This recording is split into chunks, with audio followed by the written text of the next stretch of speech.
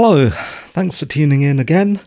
You're listening to, as usual, Captain Roy's Rocket Radio Show, Crash, the UK podcast for the culture geek, tech nerd and creative wizard. This is episode 351, recorded on Monday, the 21st of December 2020, and the time at the beginning of the show is 23:50:54. Yes, we are back recording on schedule on Monday, which means I can edit on Tuesday and upload on Wednesday. That's nicely spread out. To do that, I had to really rush. I've had a really busy day. I got up ferociously early in the morning, about 3 o'clock, and then about 4:30 in the morning I went shopping because I was worried about the news in the UK regarding lockdown, regarding the problems with the supply chain, all those things that are worrying the rest of the country. And as we speak, I have actually done all my shopping. I still have a few things to get, and if I'm feeling overly awake after this pod, I might go for a little drive and get those last remaining things. I said I'd no longer do the state of the pod thing that I used to do. I would start calling it the journal. And I'm changing my mind again, because I don't like being constrained by things like that. Instead of doing that, I'll just call it whatever I want to call it, whatever is appropriate for the given topic, or maybe just not do it at all if I don't have anything to say, and just get started on with the main part of the show, which is what I used to do. I really don't know why I changed that. What else before we start? It was such a busy day today, and then cramming in this 6-episode story and doing the show notes and all that stuff seemed really time-consuming and stressful and just tiring. And I've been thinking just before the show about how long this Doctor Who rewatch is taking. I'm not having second thoughts or anything, but it is an intimidating number of stories I've set myself up to recap and rewatch and revisit. Sometimes just thinking of the road ahead feels intimidating, and I do think almost every week, will I ever finish this thing? Hopefully the answer to that is yes. And one final topic before we start the show. I wanted to tell you that I'm taking a very short break from podcasting about Doctor Who. That break will start right after the General Geek Pod that I will record on Wednesday. We'll be doing a lot more generic geek podcasting in the extreme short term. I'll give you some more news on that in the next pod. But don't worry, I'll return to revisiting Doctor Who later in January. So it's only a break of a couple of weeks. It's not really a Christmas break, because I will be doing a lot more podcasting, but in order to do that extra podcasting, Doctor Who has to take a back seat for a short while. And on to the main substance of the show, which is talking about the Doctor Who adventure, The Seeds of Doom. This story starred Tom Baker as the Fourth Doctor. His companion Sarah Jane Smith was played by Elizabeth Sladen. The director was Douglas Camfield, the writer Robert Banks Stewart, the producer Philip Hinchcliffe, and additional on-location filming at Athelhampton House in Athelhampton, Dorset, which stands in for Chase's Mansion. About Chase more later. And Buckland Sand and Silica Company Limited in Surrey stood in for the locations of Antarctica and I believe Cassiopeia. The Seeds of Doom was the 6th and final story of Season 13. It followed The Brain of Morbius, which we covered in episode 350 of Crash. It consisted of 6 25-minute episodes and was first broadcast from the 31st of January to the 6th of March 1976. In our On This Day section, I'm no longer calling it On This Day in the UK. I'm not doing that because very often there is nothing of interest going on in the UK when the Doctor Who story was originally broadcast. Also, because it makes this podcast sound annoyingly overly parochial, with my pod already called The UK Geek Podcast. Besides which, anything that stinks of Empire in the light of Brexit xenophobia gets right on my wick. This week, then, instead of doing all that, we set our sights just a little further afield, and on this day, elsewhere in the universe, I still couldn't find anything happening. I am sorry about that.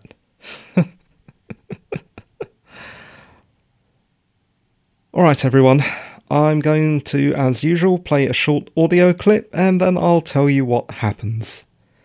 Audio clip in 3, 2, 1. Roll the clip. What is it? Dunno. Let's get it back to camp. 20, 30,000 years under the ice.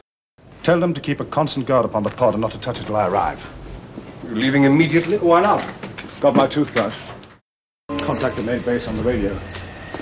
See if they can intercept that airplane. What about the Krynoid? We'll just have to take a chance on that. Hello, main base. Hello, main base. Can you hear me? Over.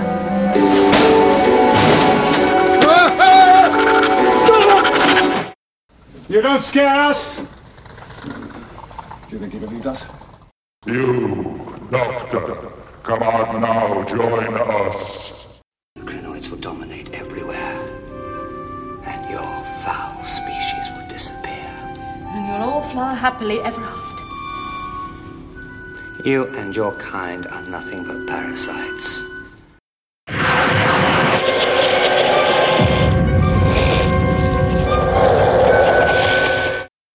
Have you ever heard of Cassiopeia? It's a good place for a holiday. We need a break. Come on. Oh, great! Sir Colin, do you fancy a little excursion? I'd be delighted. But my wife's expecting me home for tea. This isn't Cassiopeia. It's Antarctica. What, back where we started? Yes. We won't get a suntan here. Okay, I hope you enjoyed that clip. Let me just run through what happens, and then I'll tell you what I thought. In the Antarctic, a couple of scientists/explorers discover 2 alien seed pods. Cut to London, and Dunbar of the World Ecology Bureau, under the orders of his boss, Thackeray, who has asked UNIT for scientific consultation, shows the Doctor a photograph of the pod. The Doctor says the pod should not be touched and immediately leaves for Antarctica to examine it. Dunbar tells the sinister Chase, because he's in the pay of this millionaire, whose raison d'etre is to protect plant life on Earth, the pod's location. Chase then sends his minions to retrieve them for his private plant collection. Back in Antarctica, one of the men is stung by a tendril that explodes from the pod. The Doctor arrives and recognises one of the empty germinated pods as belonging to the virulent Krynoid plant species which kills and infects all animal life on a planet. The man stung by the pod is badly infected and transforms quite rapidly into a humanoid plant and then goes on a murderous rampage. Chase's minions in Antarctica steal the remaining pod and sabotage an experimental fuel cell generator. It explodes and destroys the base. The Doctor and Sarah luckily escape and are rescued. They bring news of the pod's theft to the Bureau in London and are about to visit the Botanic Institute, but are instead kidnapped by a chauffeur working for Chase. At some point they escape and find a painting in the car boot, leading them to Chase's mansion. At the mansion, they are captured and pre-execution are treated to Chase's horrendous musical composition, Requiem Floriana. The pair escape again, only for Sarah to be captured and exposed to the alien pod by Chase, who wants to see its effect on human flesh firsthand. The Doctor, who is at this stage on the roof, crashes through the skylight, and the pair temporarily escape, while Chase's botanist Keeler is stung. I said temporarily because this time the Doctor is captured, and in a very Bond villain-like move, Chase leaves the Doctor to be ground up in his mulching machine. Luckily, Sarah is on the lam. She passes a message to the artist whose painting led them to Chase, and is visiting on the pretext of collecting a debt that was unpaid for that painting. Sarah, finds the Doctor and hits the stop button right at the last moment. Crinoid Keeler, now swollen to vast proportions, attacks the house and begins a plant revolution, encouraging earth plants to attack humans. While this is happening, Chase is possessed by the Crinoid and reveals the master plan, which is ridding the earth of animal, quote, parasites, unquote. He makes this revelation to Sarah, Scorby, his henchman, and Hargreaves the butler. There's always a butler. Unit, armed with weed killer and lasers, attack and are partially successful in driving off the Crinoid. In a reversal of roles, the Doctor stops Chase from now mulching Sarah. Screaming in agony, Chase, who has used this machine to already kill a unit sergeant, is mulched alive by his own mechanical monstrosity. Finally, a bombing run by RAF jets, called in by Unit and armed with high explosives, stops the Crinoid. Returning to London, the Doctor and Sarah jokingly take their leave of Thackeray and are set on having a holiday jaunt to Cassiopeia in the TARDIS. Of course, the TARDIS has a mind of its own, and they arrive back in Antarctica. What did I think? There are a lot of cultural references that we can easily understand. The Thing from Another World is clearly a great influence, and the exploding pods, with their aggressively questing, tentacular, stinging tendrils, are suspiciously reminiscent of the facehugger eggs from the later Alien. Also, Swamp Thing. That's what I immediately thought when I saw the frond-waving Antarctic humanoid Crinoid. On the other hand, the Keeler Crinoid quickly mutates into a giant shambling green mound of lashing tentacle-like creepers, which we can subscribe to the Keeler Crinoid having a more accessible food source than is available in the Antarctic. On the subject of the gigantic Keeler Crinoid, there is a scene where the creature swarms over and destroys the Chase mansion. That scene reminded me of a land-based version of the famous artwork of the Kraken attacking a ship.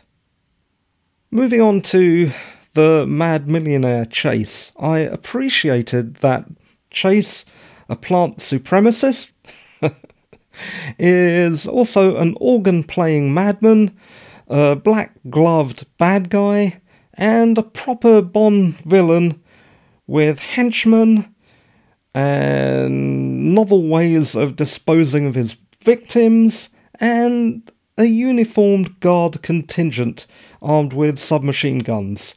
Although sadly there are only 2 of those. I'm assuming, and this isn't much of a stretch, that the BBC production budget couldn't afford much more than that. As you heard from my précis of what happens, there's a lot of escaping and re-escaping and recapturing and re-escaping, though all that stuff does give the Doctor the opportunity to duff up the bad guys, particularly Chase's chief henchman, Scorby, who always seems to be coming off worse in hand-to-hand fights with the Doctor. The Doctor manages to punch Scorby quite viciously in the face, although that's off camera. I think he punches him in the nuts at one stage, or at least the lower belly. And he also twists Scorby's neck. Tom Baker's style is more dirty street fighting than John Pertwee's Venusian Aikido. Cabbage Man, yes, this is something I really remember from the first time round. This Hinchcliffe story is another I remember seeing when I was a child. The shambling Cabbage Man scared me to death. I believe I even called him the Cabbage Man. And now I can definitely see a pattern forming. We can zero in on the Hinchcliffe body horrors, such as the Ark in Space, the Brain of Morbius, and the Seeds of Doom, as the stories which gave me the most nightmares as a child. And finally, a tiny little bit of trivia. One thing that I noticed right away, given that the gap between me talking about the previous story and this story was so short, is that the TARDIS finally brings them back to Earth at the beginning of this episode, but we don't actually see them arriving. We just see the Doctor talking to Dunbar in his office. I think seeing them arrived after such a round trip would have been nice. Also, according to the BBC's classic episode guide, the humanoid crinoid costume used an Axon outfit that was painted green from the story The Claws of Axos, which we talked about in episode 246. That is it for my rewatch, recap, revisit of The Seeds of Doom from 1976. I hope you enjoyed that. And now we are in the after show section. I just had 1 or 2 things to say, and then that's it for tonight. Happy winter solstice! It is, tonight, the longest night of the year, when the sun is at its lowest daily maximum elevation, which is appropriate for this chilly Doctor Who story partially set in the Antarctic. Winter solstice is celebrated by many pre-Christian cultures, and the reason some Christians in areas where solstice-type festivals previously presided, like, for example, the Roman Saturnalia, or the Germanic Yule, hold Christmas around this time of the year. Jesus may actually have been born around February.